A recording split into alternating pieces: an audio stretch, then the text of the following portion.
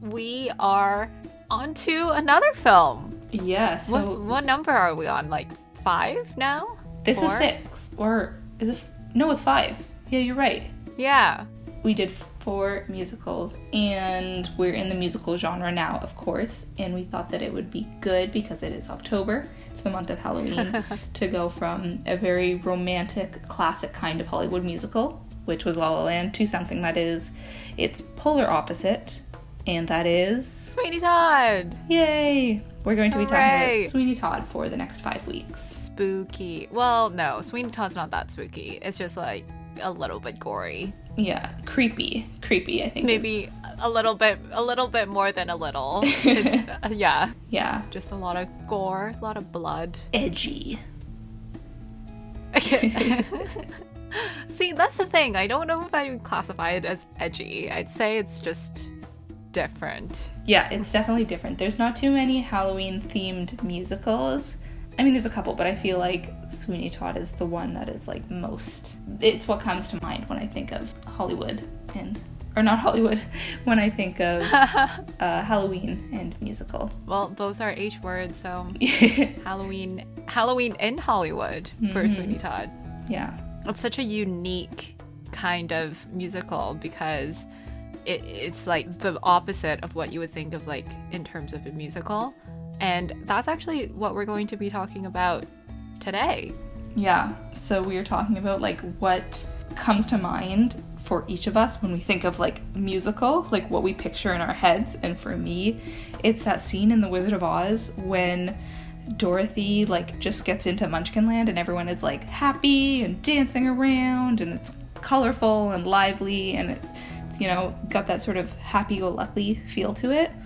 That's what I think when I think of musical, and so Sweeney Todd is kind of like the just antithesis of all that. Yeah, I completely agree. I think when I think of musicals, I think of like the classics, which is The Lion King, which is one of the longest running ones on Broadway, and Phantom of the Opera also, but not happy-go-lucky. It's just very opera setting type of musical. But I'd say let's get started because even the intro is completely different than what you would expect. So let's hit play. All right, let's go. So I was going to say right off the bat, I can see that this film is almost 2 hours, so it's definitely out of that, hour and a half rom-com mark. We are clearly out of that kind of film.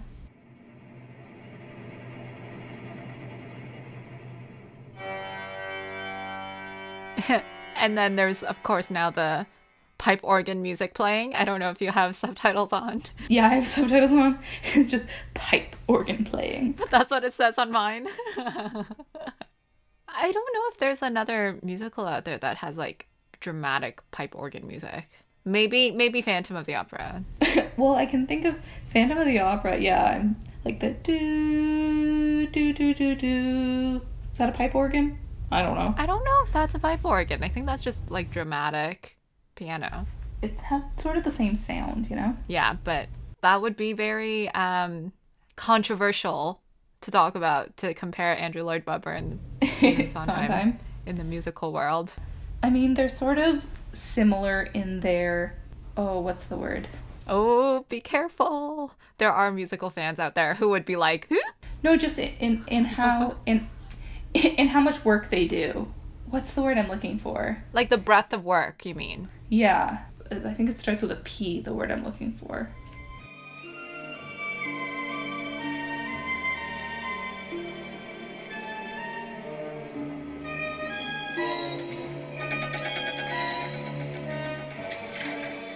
Okay, are you watching this opening? I am watching this opening. Oh, it's animated, right? Yeah, but like the blood looks like paint.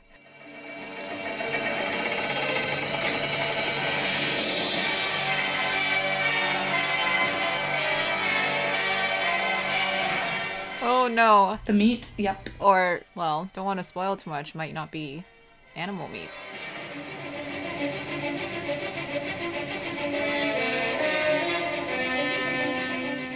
Also, all of these people are Harry Potter people. Just Timothy Spall. I wanted to bring it up, but I wasn't going to. I think we should. Like, that's the joy of this film as well. Yeah, I loved... There was a time, I don't think so much anymore, but like maybe a decade ago, there was a time when like any British film I watched would have at least 3 actors who were from Harry Potter, because they're all so... Oh my god.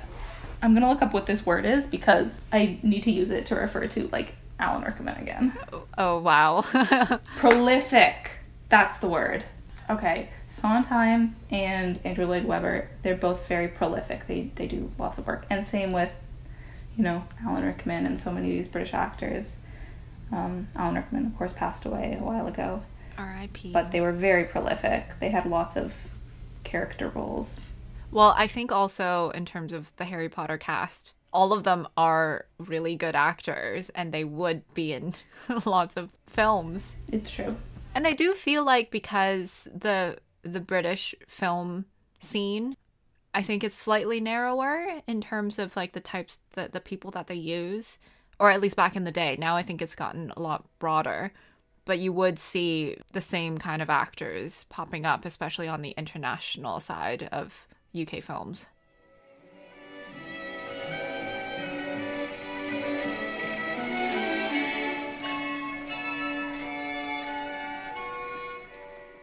So just look at this sort of opening shot, like how dark it is. It's very moody. There's not very much color. It's all like black and gray and shadows. It's so creepy. It's so like different than La La Land. I'm just thinking.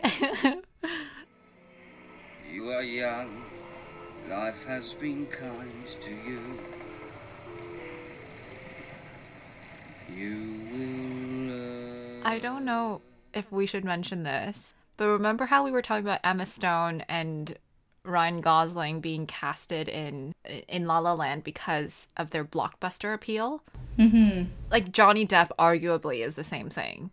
Although Johnny Depp also has this really good relationship with Tim Burton, too, who directed this film. Yeah, I mean, I think the same could be said in a lot of films. Like... Apologies, there's... Sorry, there's many sirens going by. They're actually protesting against us watching Sweeney Todd. Yes, I do feel a bit like in many films, like sometimes actors are cast purely because they will sell tickets. People are going to watch their films. And I think Johnny Depp is that person for Tim Burton. Like, not just... Yeah. Well, that's also because they have a great working relationship, right? Yeah. And I guess, like, his singing is fine. Yeah. He does a fine role. I mean, this is probably another case where, like, he's not the best singer. And they probably could have found someone who was a Broadway actor who would have sung better. But he wanted this person. He's not singing live. I think in La La Land they sang live. I don't know. I'm pretty sure in Emma Stone's like audition scene she was singing live. Father and his wife, and she was beautiful. A foolish bow. Do you think that Sweeney Todd was ever in Glee Club at his high school? You know what? I think there's like that artist stereotype though.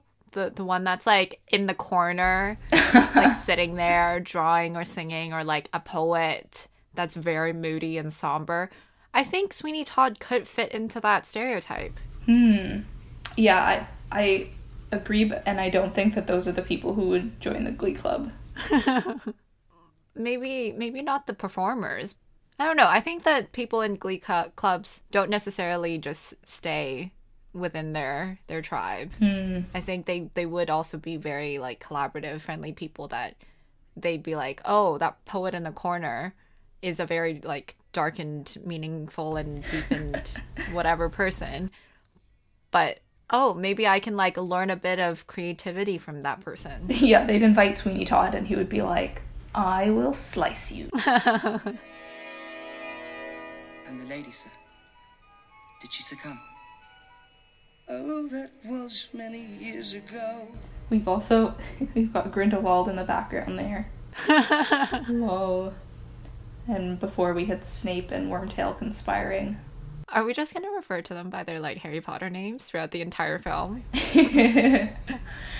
No, I guess we should refer to them by their character names. But it's hard because this is another film where we know all the actors' names. And especially their characters from another series names rather than like just their actor names. Yeah. Like it would be so easy to actually refer to Alan Rickman as Snape throughout this film. Mm-hmm. Like that would just be second nature for me. Okay, but Sweeney Todd we have to get. Whenever we talk about Johnny Depp, we have to say Sweeney Todd. Okay. Mr. Todd. Mr. Todd.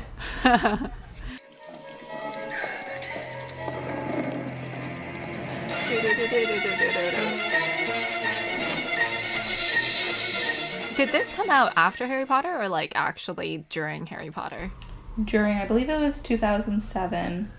So by that point, I think probably the first 4 movies had come out. Yeah.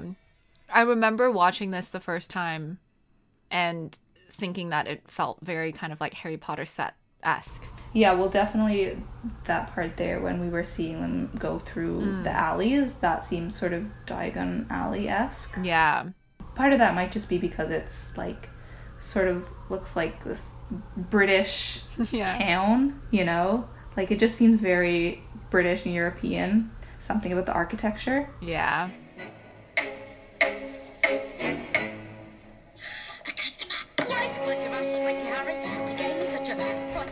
And we have Bellatrix. She's my favorite. Did you come in for a pause? Don't forgive me if me head's a little vague. What was that? Also, it's so gross. Like the clearly, I don't know, like food regulations were not a thing. Ugh. And then the fact that she's singing about that they are the worst pies.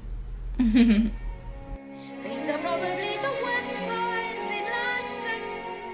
I know what it is to take them. I should know.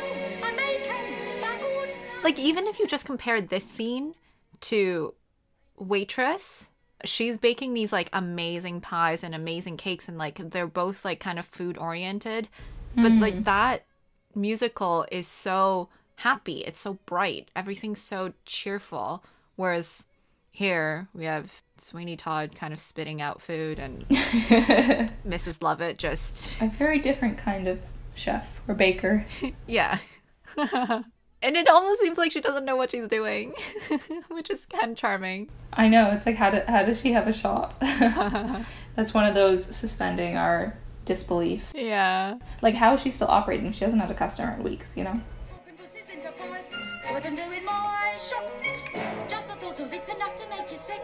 And I'm telling you, them pussycat is quick. I do think that this would be so fun to perform on stage, though. Mm. You don't have to eat it, Sweeney Todd. I think that he's not. Quite revolting to watch. It looks like it's molten and tastes like, well, pity. Yeah, this is quite a way to start a musical. Yeah. First, they've got us in like a really somber mood. You know, it's very depressing. And then the next scene is like, oh, I want to vomit. And then also, this is like the more upbeat of the entire soundtrack, but it's also so gross, which is so opposite to like what you expect from a song in a musical. Trust me, dearie, it's going to take a lot more than ale to wash that taste out. Come with me.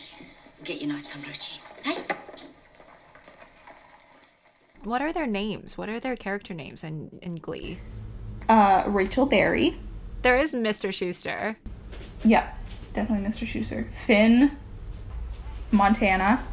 They're all like misfits as well. Yeah. And I think there's like a little bit of that kind of like when you enjoy musicals, you very much lean into the fact that you're somewhat of a misfit. And so I think that's probably why I think Sweeney Todd might not potentially like singing in a Glee club, but he is a bit of a misfit. And so is Mrs. Lovett.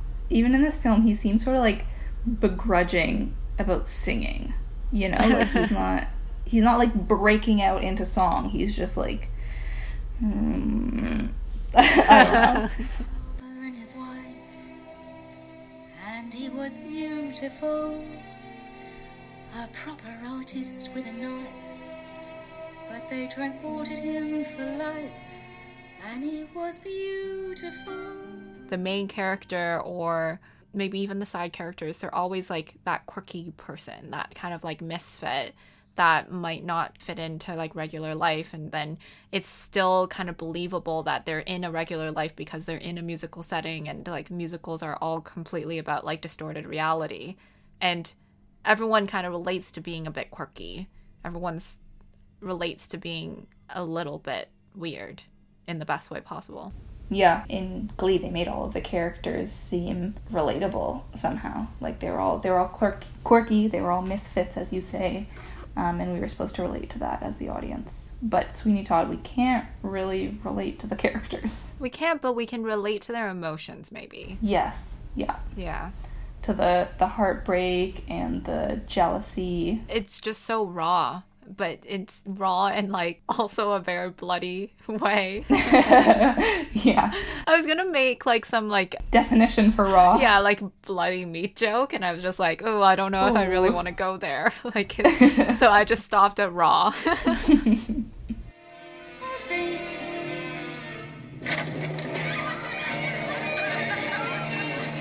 When she goes there, poor thing, they're having this all. See, this scene with the door opening and then the chandeliers, that, and then I guess because they're wearing masks and stuff, that reminds me of Phantom of the Opera. So I think, yeah, there are parallels between what Sondheim kind of explores and Andrew Lloyd Webber explores. But that's definitely a topic into itself. Like, if you're interested in hearing more about our thoughts on Sondheim versus Andrew Lloyd Webber, like, definitely tweet at us at WTF_ with us. Casual plug. Do you think they're friends, those two composers? I think there would be some healthy respect. Yes, definitely. I don't know if I can see them like grabbing coffee, going on a brunch, like friend date.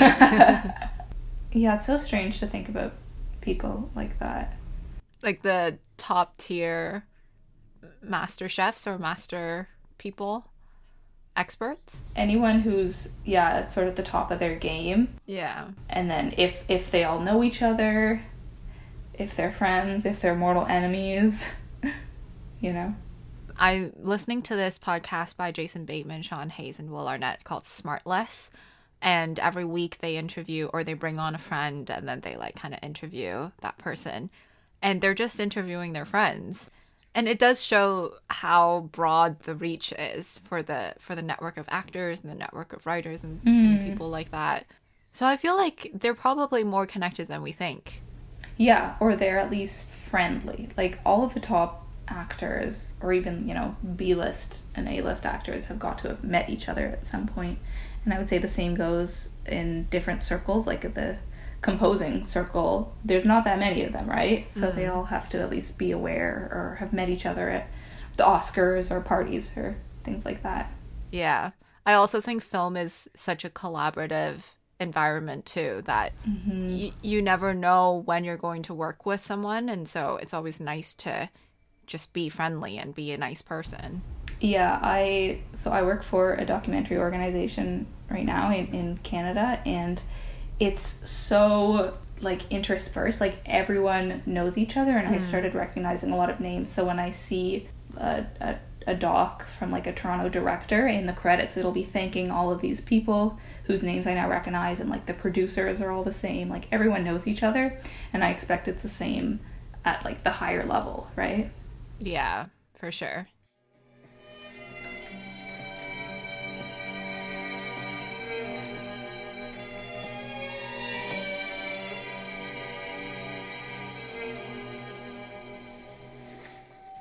I think when a musical features these kind of quirky characters, the difference between like maybe a musical format or musical characters compared with like film characters is that at least the films that I enjoy, they are very kind of like realistic characters. Whereas like musical characters, they don't have to be realistic because they burst out into song. And somehow that's like fun. Yeah. Like despite the subject matter being dark, the fact that they burst out into song is still fun.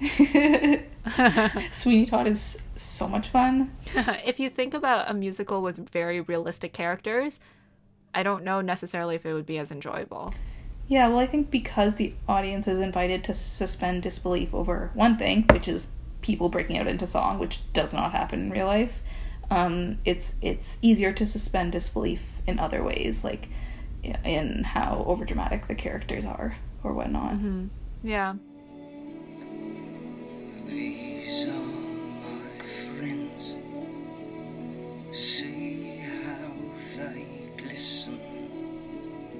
See this one shine. I think it'd be so fun to be Sweeney Todd, honestly. Not in real life, obviously. You don't want to, like, murder people. But I think just playing him on Broadway would be so fun.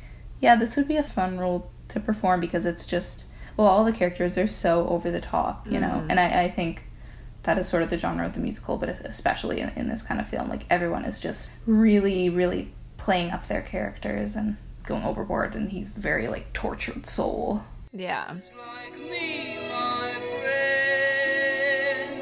Well, I've come home to find you waiting. If we wanted to say that this is a rom-com, it's not, obviously. You would say that, oh, okay, those two are going to, I don't know, go on an adventure or do some interesting thing and then fall in love. But as we will see, that certainly doesn't happen. Yeah, we were talking earlier about the relationships in this film and how it's so opposite to most musicals, because I think in most musicals and in romances, of course, the romance is like one of the most important elements of the film.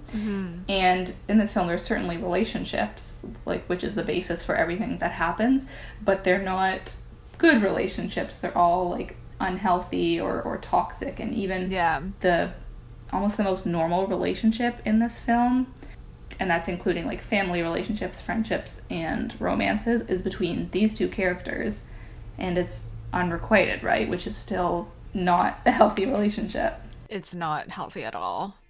Although, I guess, like, if she gets over it, it would be fine. But they're also like a murderous duo. So there's just something maybe messed up going on there. Just maybe, you know? Maybe.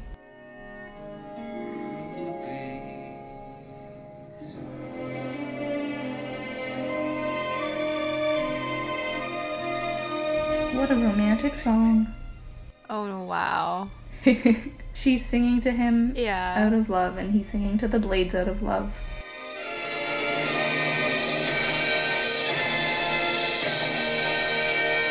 At last, my arm is complete again. Have you seen that TikTok?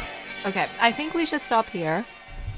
Okay, wait, let me explain this TikTok. So basically, you know how musicals, a song usually starts with like one line that's like spoken, and then the next line is like going into singing? Yeah. We'll have to link it, but it's very funny. It's like, I opened the fridge and there was no milk, you know? Like he's making fun of like how all the songs in musicals start. It's just like so overdramatic. For The Worst Pies in London, like Mrs. Lovett's intro song, she started with like, oh, a customer, and then like launches into the song. Yeah, I think that demonstrated it very well. But the milk thing is great too. That was just an example, but I will have to find the TikTok. It's very funny. So that was first part of Sweeney Todd. Definitely a massive change from the rom-coms that we've been watching so far.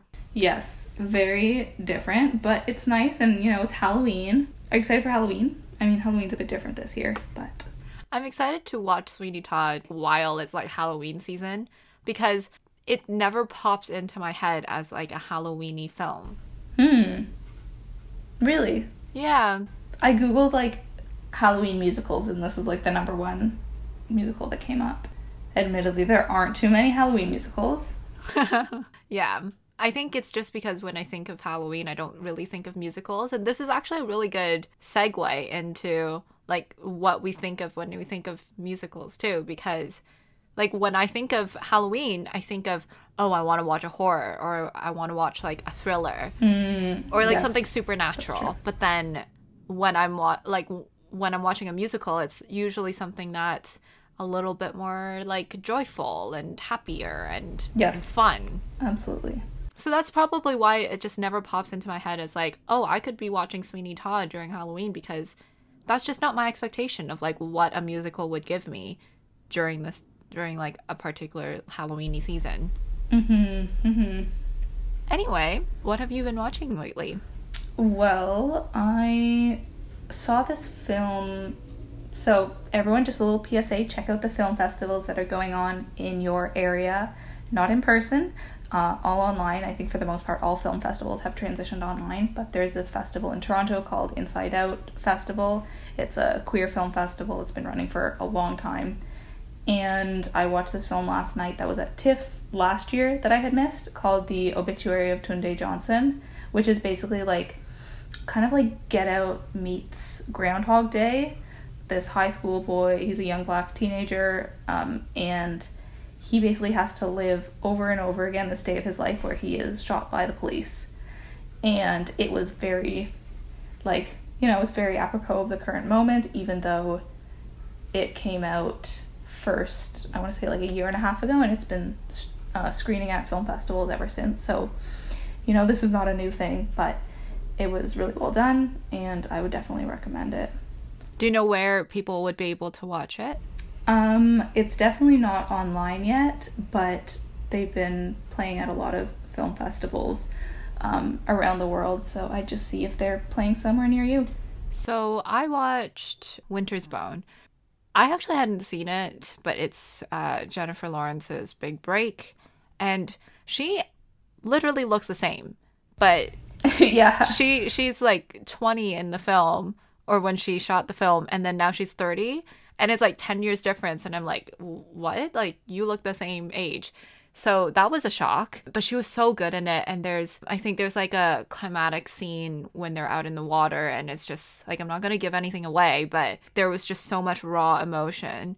But essentially the film, if you don't know, it's about like a family where Jennifer Lawrence and her two siblings, they're kind of like impoverished, and their father has disappeared, and he's just like done something with like kind of sinister people in town and gotten in trouble with the sheriff, etc. And so it's just kind of Jennifer Lawrence trying to find her father, and then also find a way to like get their family out of poverty and stuff. And it was just a really good acting job. Honestly, I preferred, so the director also made Leave No Trace, and I think Leave No Trace is a much better film, but I think the performance in Winter's Bone was just amazing. So that's what I would say about it. I think it's well worth a watch just because she was so good in it. And did she get an Oscar nomination for that, or am I making that up? Yeah, she did, yeah. Yeah, that really catapulted her onto the scene, and thank goodness, because now we have Jennifer Lawrence. Yeah, although I haven't seen anything much recently from her. Have you? I haven't, but like, I can't imagine Katniss from the Hunger Games being played by anyone else. I really can't. So just for that, I absolutely love her performance in those films. My friend was saying that she always plays those characters. She's not ever like super well off, but she comes from... She's like damaged. Yeah. She's like slightly... There's like a chip on her shoulder, and she kind of rises above that. And she plays that character really well. Mm-hmm. And I think it's just really satisfying to watch her kind of like win against it all, that kind of thing. Yeah, I hadn't thought about that before, but that makes a lot of sense. Well, tune in next week for part 2 of Sweeney Todd. There will be more Halloween-y, musical-y business coming your way. Yeah, I think this episode is coming out sort of mid to late October, so we'll have a couple episodes before Halloween, which will be great. And next week we're actually doing a special episode on one person, but you will see that then. Well, as always, If you like this podcast, please rate and review, and follow us on Twitter at WTF_with us. We repost things that we find interesting, and that's also the best way to get in touch with us. Thanks so much for listening. Bye. Bye.